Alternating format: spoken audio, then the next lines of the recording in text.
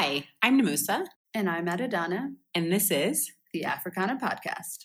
Now, I don't know what our words really are. It's okay, we'll make them up. They'll make them up. No one knows what we are saying, but it's fine.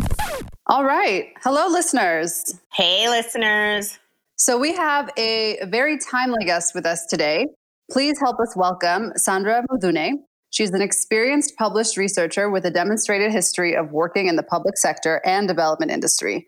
And this experience spans both the areas of health system strengthening and disease epidemiology, including HIV/AIDS and TB, as well as experience in WASH and education.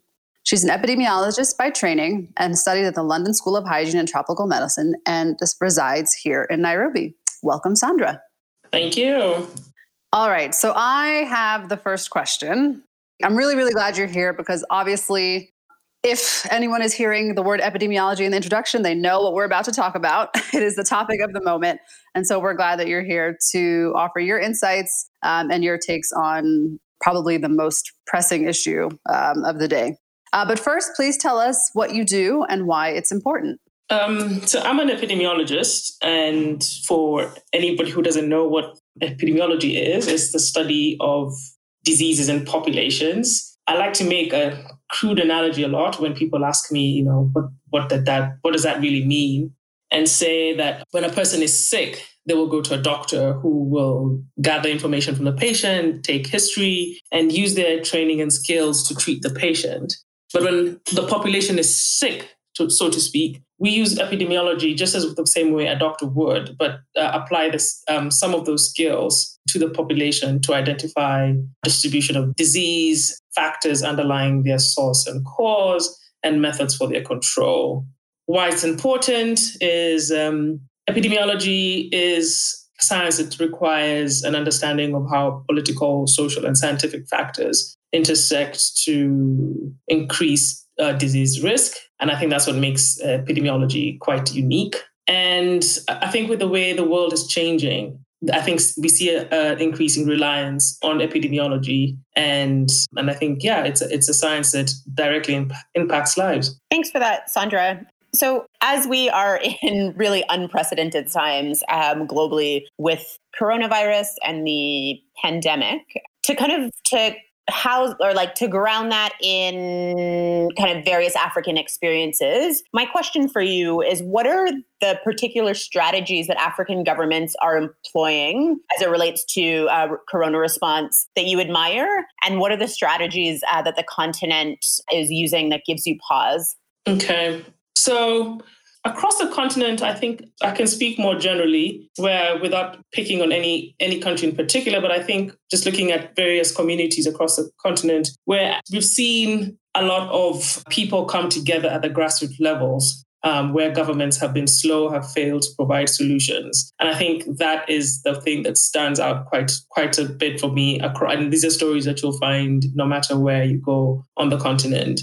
We've seen in various countries in the Horn of Africa, in Central Africa, where people have come together and provided free services for translation of public health messages into local languages such that everybody would be aware of what the public health messages are. We've seen in Kenya where the informal sector has come together to make masks for people who can't afford them with scrap material or with leftover material from previous jobs. I think we've seen this across markets all over the continent, where we've seen before the government was, sat down and provided water and soap for people to be able to wash their hands as they enter the, restaurants or markets, where the communities have gone ahead and done that for themselves. So I think we have to give accolades to communities across the continent for just coming out and not waiting, taking up some action on their own. But if I had to pick out a specific country, I think I'd pick up Senegal and their investment in science and research capacity in response to the COVID situation. The work by Senegal is very commendable, even if their success will not be great. But we hope it will be. I think we must recognize the effort that they've made to ensure that the continent has access upfront to diagnostics for COVID-19. the fact that Senegal is trying to produce these diagnostics makes it cheaper and easier and quicker for African countries to access these diagnostics than if it was made outside the continent. I think we all know this, and it's something that, no matter where you are on the continent, we understand that the current testing for COVID-19 requires laboratories, which are very few and far between in low-income countries. And even in the high-income countries, they can't keep up with the demand, even if the labs are better resourced. So the hope is that if Senegal is able to come through with this easy-to-use diagnostic test, it would ease the burden on our local health systems as we see the outbreak continue. And if it worsens, that would actually be quite a welcomed investment on the continent. If I was to look at a country that would give me pause, I would biasly come to Kenya. And the reason I'd do that is that I have firsthand knowledge on that. Seeing it, I think sometimes we see, what's interesting is you see a lot of articles online giving praise to a lot of countries on things they've done. But I think there's a very big gap between what countries say on paper versus what's actually happening on the ground. So let me stick to what I know firsthand from Kenya. So I think there are three things I'd like to highlight that gives me reason to pause with Kenya. And number one is managing our quarantine centers. I think there's still a lot we could do in terms of our quarantine plans, equipping these centers with everything they need, with trained personnel, with equipment, and just making sure that by the time someone gets in there for the 14 days or however long they're supposed to be there, it's quite clear how this is managed. And we have an exit plan, and you have the testing, and you have a place to sleep. I mean, we've seen all sorts of horror stories about what happens in these quarantine centers. And the thing that I find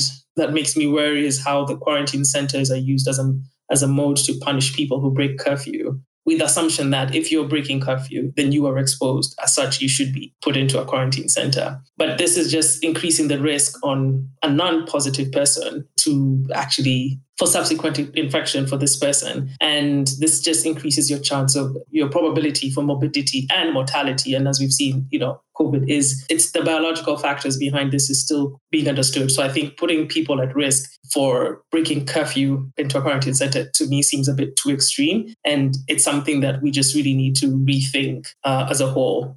The second point, I think, which is something that I think we hear a cry all over the world, is in terms of personal protective equipment, which is PPE. Just about a week ago, the Minister of Health in Kenya was still talking about protecting health workers with PPE. This is over 50 days after we had our first case. And it makes you wonder and makes you worry for the healthcare workers.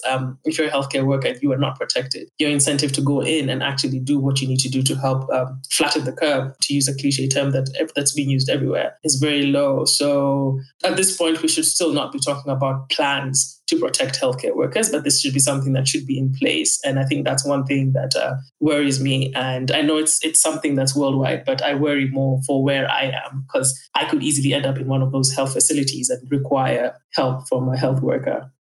And the last bit, I think, is stories that come up all the time in Kenya, is where we use the police and the law to terrorize and militarize health and enforcement of laws to protect people during COVID. I think the one thing we have to recognize, and this is where I think the public health sector needs to play, as I said, epidemiology is, understanding political, social, and science. And I think this is where we need to play a better role in this. And a lot of education has to be done to the community level to ensure that people understand what is happening and why it's happening, because we can never assume that everyone is on the same page and everybody understands why there's a curfew and what the consequences of breaking the curfew is. And in the same regard, we also need to educate the policemen on the reasons why curfew comes to play and what they need to do as law enforcement officers during a public health crisis like a pandemic. The reason I bring this up is that in the first few days after the first COVID case in Kenya,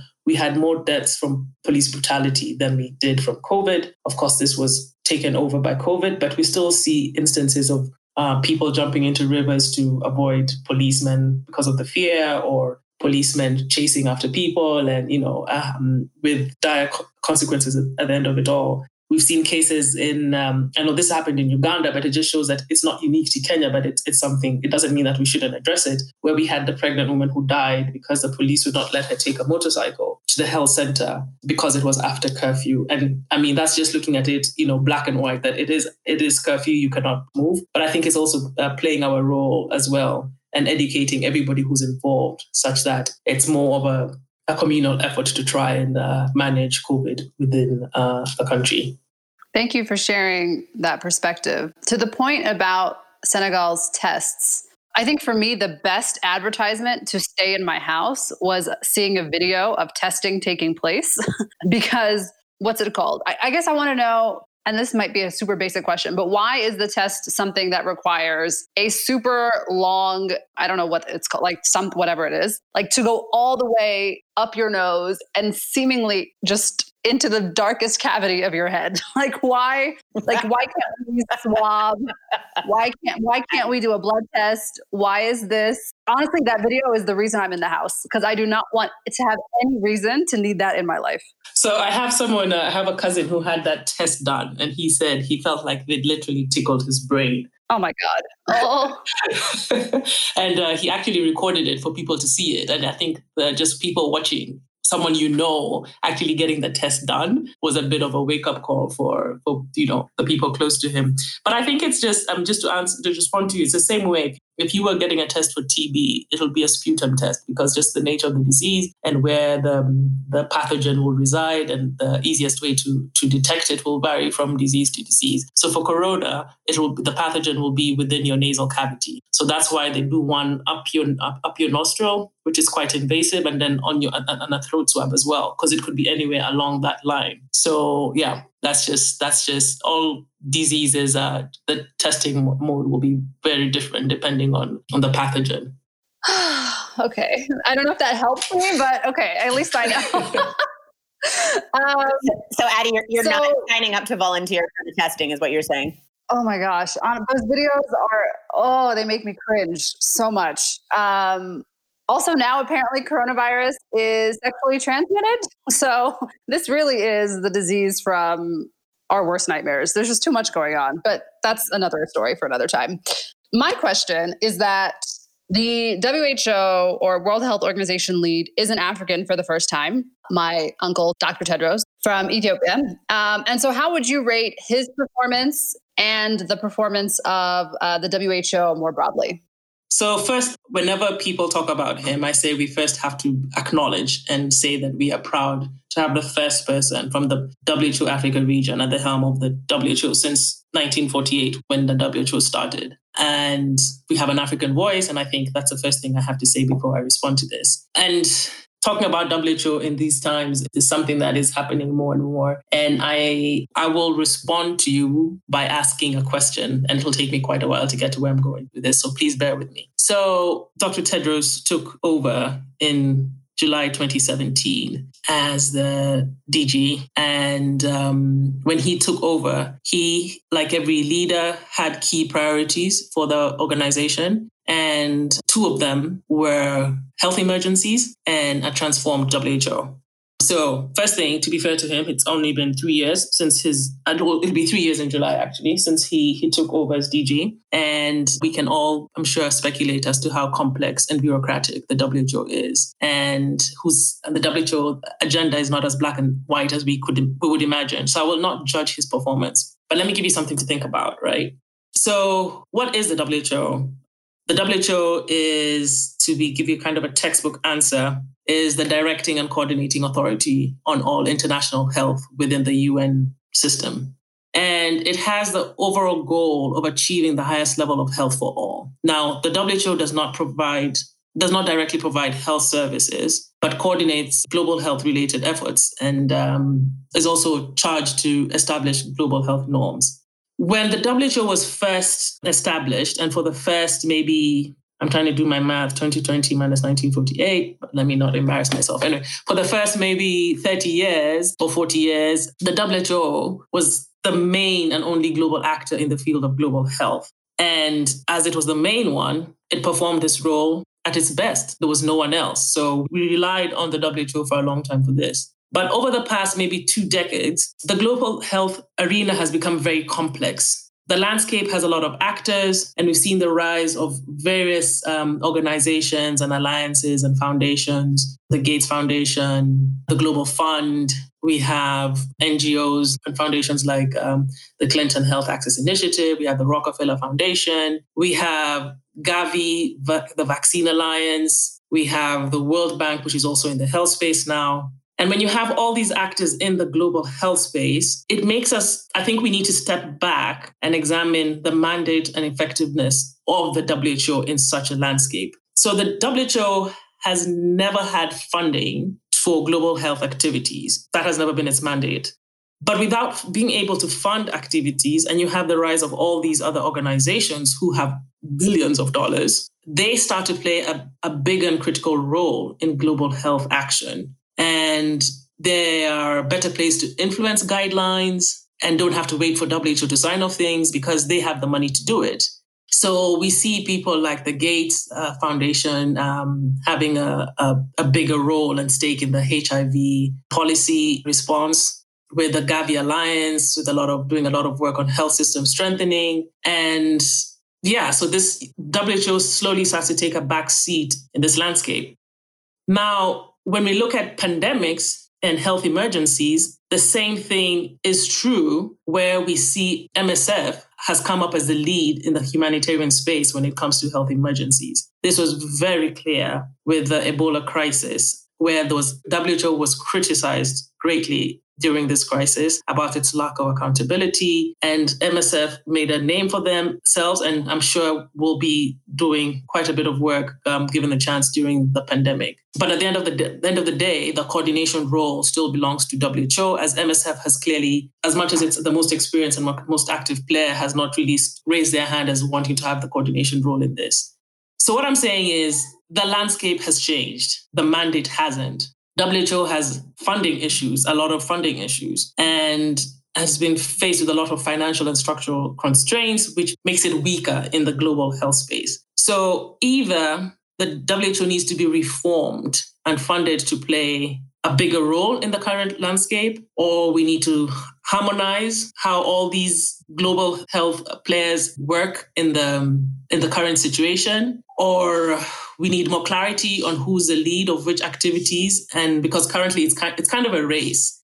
So I think putting that in perspective in terms of judging anybody, and it's not just Tedros, anybody in the past 15 years and going forward in such a landscape, the WHO doesn't have the strength, it doesn't have the arm that it used to. It still has the same mandate, but there are people who've come in who can challenge that a bit more. So yeah, that's my response. I'm not going to judge the WHO is basically what I'm saying. I have a follow-up question to that, which is for the various foundations that you outlined, is there any sort, speaking of harmony, is there any sort of, foundation umbrella organization where these, your Rockefeller foundations, your Gates foundations, your Clinton Health Initiatives, all the organizations that you outlined and more, that they come together and come up with a cohesive plan about what each of their organizations can do and the roles that they play? Or is it that every organization decides they're going to throw X amount of money at a certain challenge? And does that change in the light of this pandemic now affecting the whole world versus certain diseases that are much more prevalent or endemic to certain areas? So in terms of umbrellas, I think it's a complex question, and there will be arenas and different societies that will sit under depending on the disease. So you will have whether it's HIV, if it's TB, or we have experts and known ways where that these discussions are had. And there's a lot of collaboration between these organizations, because you also don't want to, if someone's running with one thing, it doesn't make sense to be running with the same thing, especially in the same place. So for example, I'll give you, if you were working on HIV in Kenya, yes, you might all be working on health system strengthening, and that means working with the Kenyan government on, it could be training of health workers, it could be on improving health facilities in order to be able to respond to be able to test more people, to be able to work on their logistics for their drugs to be able to get it from the national level down to the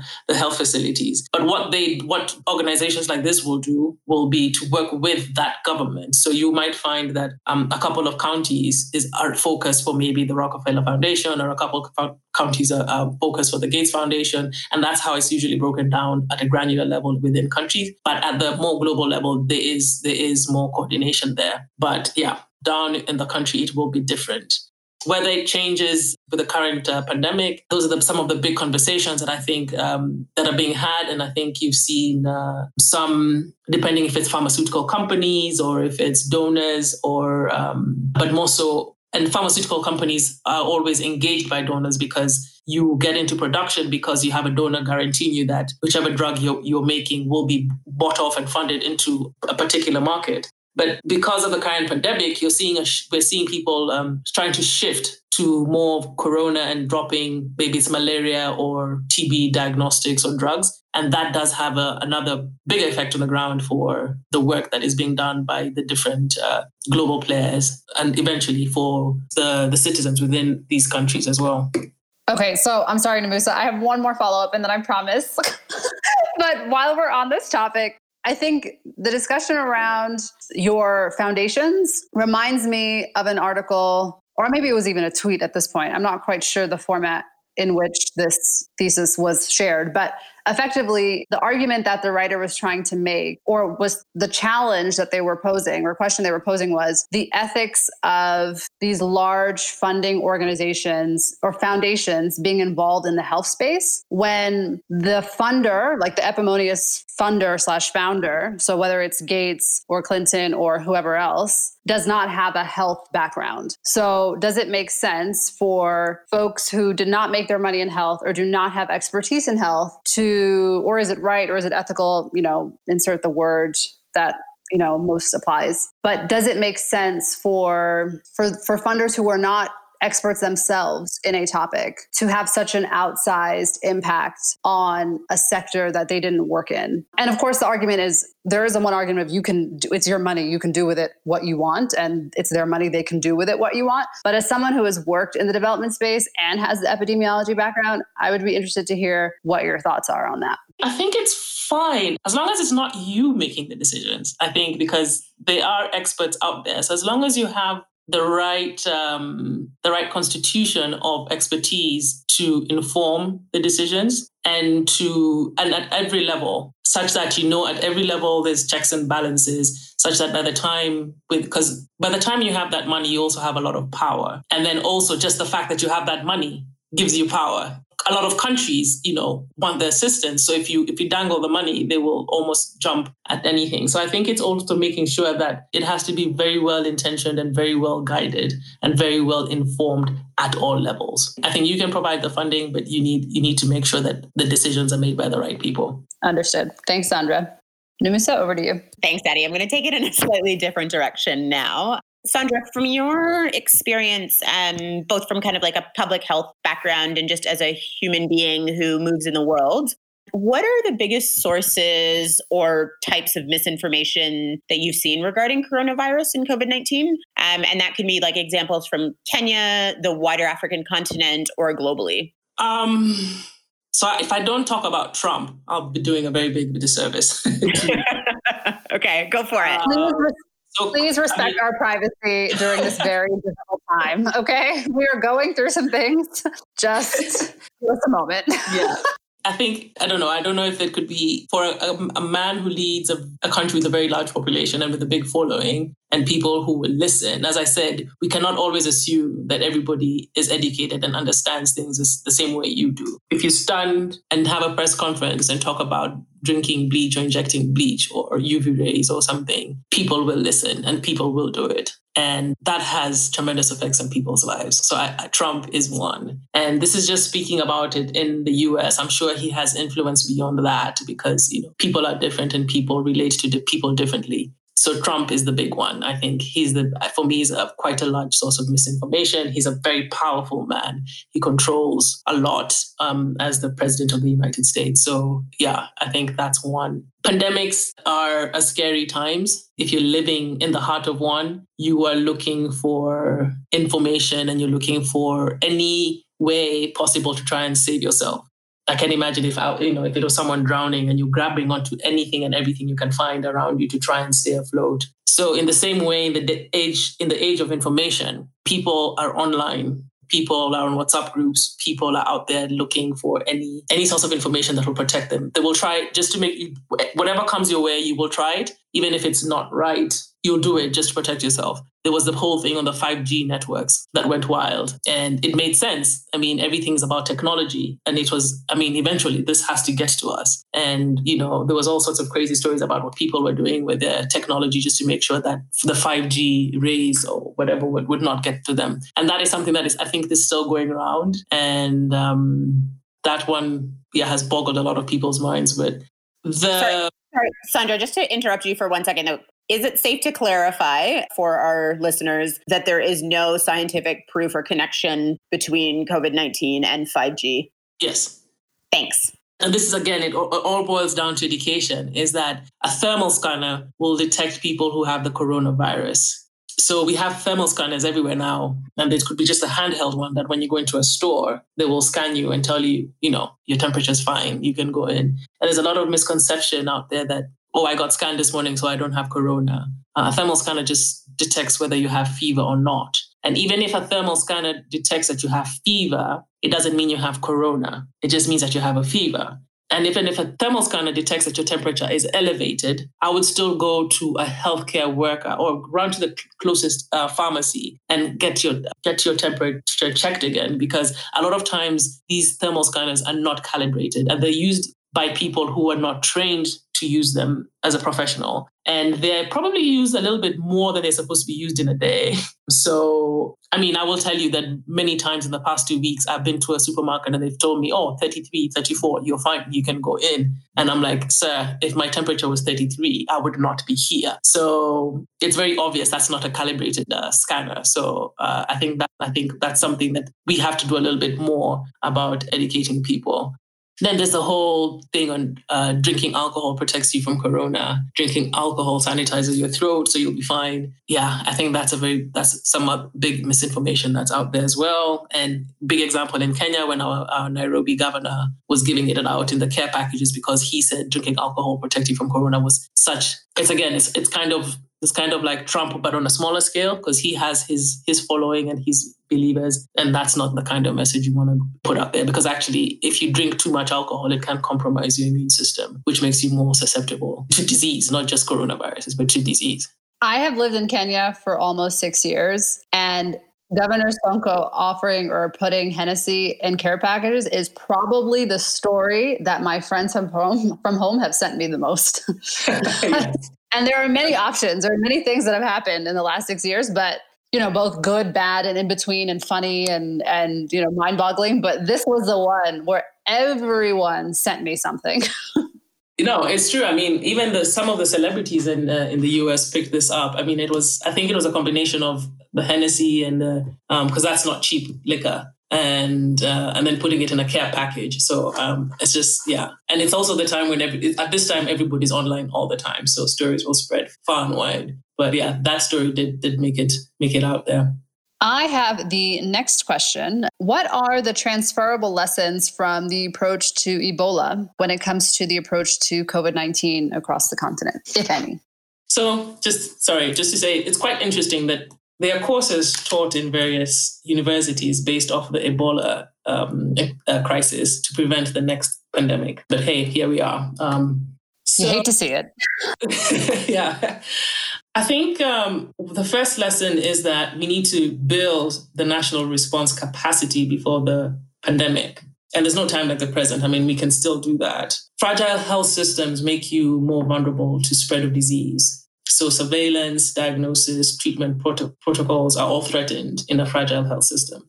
So when we had the Ebola crisis, it took a while for international support to arrive when the countries were affected. But with Corona, that international support, that's not really an option. So countries really need to fend for themselves. And just trying to connect that to Ebola is that we can borrow from Uganda and Rwanda's reaction to COVID-19 as they suffered the brunt of Ebola and their national response systems were in place. Their reactions were swift, effective, no hesitation, and they had a clear purpose, which was to break the chain of transmission. And I think if we look at the Ugandan numbers, I mean, Rwanda was the first country to go into lockdown on the continent, and they've so far managed to keep the infection limited to Kigali, at least by the last time I checked. And also the last time I checked, their numbers still remained low and they had no deaths. And their surveillance systems were primed to detect the disease, and they had measures in place to control movement. Communication channels from Ebola were used for COVID awareness and community engagement. And this last point is important because I think I keep talking about education and community engagement. And anyone in the public health space will tell you that community engagement will always reduce transmission, but it also reduces the resistance to accept guidance from healthcare providers. And it ensures that communities uptake safe practices as demanded by whichever disease we're talking about in that context. And in the history of healthcare, we've gotten community engagement wrong time and time again. And that's not just in pandemics. So even in the management of Ebola in West Africa, I think was 2014 and DRC was 2018, the various actors on the ground got this wrong. Communities were viewed as part of the problem rather than seen as a key component in tackling the epidemic. So if you don't try and understand local cultural behaviors and try and see how you can work around those or work with them, if you see these cultural behaviors as obstacles to prevention and epidemic control, you start to create a stigma against the disease. You will have people will avoid treatment and people just don't go to the health facilities.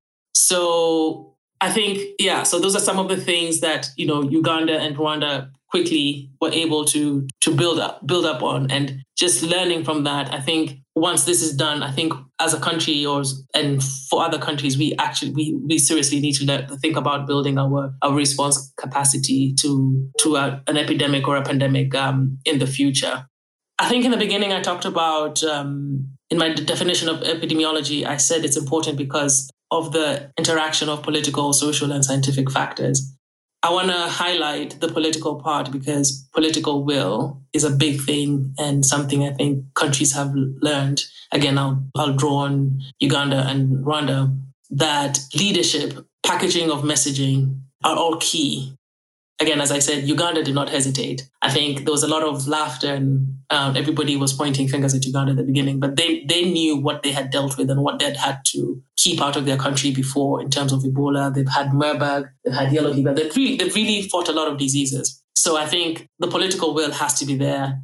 For Ebola, I think the rest of the world, as I said, the WHO was criticized for their very slow response to Ebola. And the rest of the world and the WHO only woke up to the Ebola crisis. I think once there's a threat that it could spread beyond Africa to the global north. And that's when the political will jumps in. And there's a lot of risks that with COVID-19, that there will be a focus on containment rather than treatment. And there's the debate on the human cost and how much it'll be de-emphasized. So going back to political will, if there was ever a time that we needed global leadership, and this is why I say, someone like Trump is quite disappointing. But on the flip side, it's nice to have a sane voice leading the WHO, and hopefully other global players will also come out and speak in one voice as to what the way forward is with COVID-19 and make sure that the human cost and minimizing loss will be our focus across the globe. I think the other thing is that we can learn is that we need to acknowledge that a pandemic requires a broader response beyond medical provision. I think when initially with Ebola, they focused on it as a health crisis and they did not recognize how much of a humanitarian problem it was. They did not focus on education. They did not focus on people's livelihoods, people's source of income, food security. And it was all about, we need to contain Ebola. And when you ignore that, you get a bigger problem because people can't eat, people can't live, people can't, And I think we've seen that as well. For example, in Kenya, when we've had in Nairobi, we've had a lockdown where people can't leave, but a lot of businesses have shut down and also focus on, okay, we need to flatten the curve. But if people can't go to work, if people can't go to the market and buy food, if people can't fend for themselves, feed themselves, then you have a bigger problem, or you have another problem, socioeconomic issue. So I think people who dealt with Ebola were quick to recognize that it's a balance of that. And I think in Rwanda they had systems of taking food to people's homes, and as much as they had the lockdown. And I think that's a big lesson that was learned from people who had dealt with Ebola as well. And finally, scientific factors. Research has to be at the heart of the response. And there needs to be rapid activation of this research activities, maintaining all rigor and ethical standards. Otherwise, we could be in the same situation forever. Oh, that was sobering. I felt the exact same way. I was just like, preach, Sandra. Like, this makes sense to me. Like, check, where do I sign up? Hopefully one day you will be leading nations, potentially. And speaking of like future, and this is obviously speculative, but based on your experience as an epidemiologist, do you think that we will likely see another pandemic in our lifetimes? And if so, again, this is completely speculative, what modes of transmission might it follow? So for example, would that be like saliva, blood, feces, etc.? Okay, so let's look at our history, because when you ask about the transmission, so let's look at our last maybe 70 years. Okay. So we've had a few pandemics. We had in the 50s, I believe, we had the Asian flu. And then about 11 years ago, we had the H1N1 swine flu pandemic. But funny, you should ask if we'll see another pandemic in our lifetime. We do have the HIV AIDS pandemic, which is from 1981 to the present. If we look at the modes of transmission of these diseases, okay, so we have COVID-19, which is spread through small droplets from your nose or mouth, which, are transmitted when you cough, sneeze, or speak. And then we have swine flu spread from inhaling the virus by touching surfaces that are contaminated with the virus, and then touching your mouth or nose, which is kind of similar to the COVID-19, and, some similar with the avian influenza virus as well. And then we have, and you will notice my bias, we have HIV, which is transmitted sexually, which in my opinion is one of the most destructive global pandemics in history. One that is still with us, still lacks a vaccine, and which is actually under threat right now because of COVID-19 for the reasons I spoke of earlier, in the sense that there seems to be a shift in thinking from some of the important players in the treatment and management of HIV, who would rather drop drugs like the HIV drugs, malaria, and focus more on trying to work on COVID diagnostics, which if we do not have that as a continent, and the continent is the one that is most heavily affected by HIV, then it would have very big implications. And a lot of the steps that have been made to try and reduce the prevalence of the disease in the continent could actually be negated. And the same thing can be said for malaria. A lot of work has been done for malaria over the past 20 years, where as a country, Kenya, and I'll be biased because, that's what I know most of from living here, we see prevalence is only in pockets in small areas around the country, as opposed to before when you'd have whole provinces that were high prevalence rates for malaria. So will we see another pandemic? I think we are living through 2 pandemics right now. And possibly, I think for the past decade, there was a lot of warnings about a global pandemic that would be a respiratory disease. And here we are, we have that. So looking at the pandemics that we've had in the past, the mode of transmission has been more respiratory diseases. And then we have the HIV, which is through sexual intercourse. So the mode of transmission for the next one, your guess is as good as mine. And Sandra, just to follow up on that, is there any research is there any kind of scientific indication as to why specific modes kind of continue, or if there would be like a new, like, is there speculative research around what kind of new transmission forms would look like? So not necessarily like new pandemics, but ways in which viruses will spread. When we look at the way modes of transmission of diseases, it can be direct or indirect. So direct would be direct contact, that is me touching you, or as we talked about HIV, sexual intercourse, or people kissing. And then there's also droplet spread, which is done through sneezing, coughing, talking, or touching an infected area. That is so. And then you have indirect, which is airborne, vector-borne, or vehicle-borne. When something is vector-borne or vehicle-borne, it's easy to manage that and vector-borne could be biological or mechanical, but it's easier to manage that. I think that the difficulty comes in when it's direct, because direct contact means you have to actually literally manage people's behavior, which is a whole other topic. And as we've seen, you have to literally have people lock people up in their homes to be able to prevent that transmission of disease. So what I'm trying to say is that if you had a virus that was transmitted in any other way, it's probably easier to manage it and probably easier to spread that transmission. But when it's direct, which is mostly what we're dealing with now, it's very hard, as we've seen over the years, coming in with interventions to bring transmission of HIV down to zero, because sexual intercourse, sex is such a complex topic and such a complex human function and skin to skin contact, coughing, sneezing. So I think that's where the difficulty comes in. So if there was a new way, I think that would be, it would probably, if it was indirect, it's easiher to manage than it would be if it was direct. I hope that answers your question. That definitely does. Thank you for explaining. I hadn't thought about it in that way. So no, that's really like, in summary, humans are going to human. So viruses are probably going to take advantage of humans humaning. Really quickly. Well, first, thank you for the perspective of the fact that we're actually living through 2 pandemics right now, which, yeah. But I think I have many other questions, but really quickly to conclude, how did you get interested in this field? And what advice would you have to any of our listeners who may be interested in pursuing a career in epidemiology? So my first degree was in microbiology, and I knew I wanted to stay in the public health sector. And I got advice from my first boss to pursue and to look into epidemiology. And I did. And I got my master's in it. And I've been working in epidemiology for, if I say how long, I'll tell tales about my age, for a very long time. And I've enjoyed it.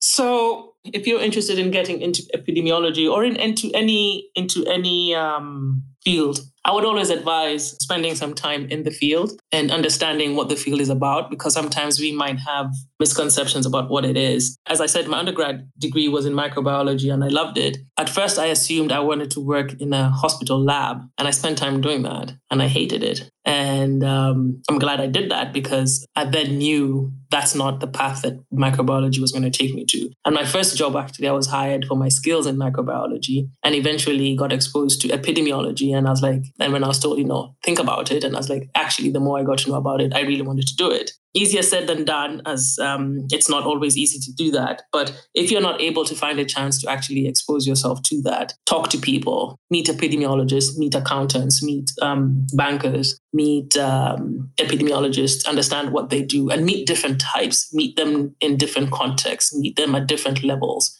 Where I started off many years ago and where I am now are 2 completely different places. And I've had, at every stage, my career branches off and I pick one or the other. And here I am. And I can tell you many stories about where different places I could have ended up with my career, but chose a different path. And I'm sure people who I was in school with many years ago have also ended up in different places. So I think it's, before you make that commitment, do the due diligence, do yourself that favor and understand what it is you want out of your career. You might not know the long-term journey, but you might know your immediate needs, and then, make that commitment. Thanks, Sandra. I appreciate that. Namusa? So Sandra, we have come to the end of the questions for this episode. But what we do always do is ask, we have a by force or by fire series of questions that we ask our guests at the end of each episode as a way for our guests to know you a little bit better. So you won't have seen these questions ahead of time. And they're not really questions, they're more either or statements. So I will ask, or Addie will start off by asking an either or question. And if you could just give us what immediately comes to mind, you can offer an explanation, but you don't have to. So Addie, do you want to kick it off for Sandra? Will do. All right, Sandra, are you ready? It's not painful, I promise. I hope not. Okay, first question, still or sparkling? Still. Yes. Sandra, I thought we were going to be together in this, but I guess maybe the next one will have similar answers. No pressure, though. So my next question for you is prevention or cure? Prevention. Okay, we're on the same on that. Addie? All right, sweet or savory? Sweet. Kindle or book? Book. Yes. Okay, we're aligned. Guided tour or solo travel? Yikes. Is there an in between? Well, actually, at the moment, there's neither due to coronavirus. But let's just stick with those two and see how you feel. Solo. Okay, strong answer. And then the last question is Netflix or chill? Can I Netflix and chill? Sure, we'll take that as a final answer. Especially during these like isolating times. Yeah.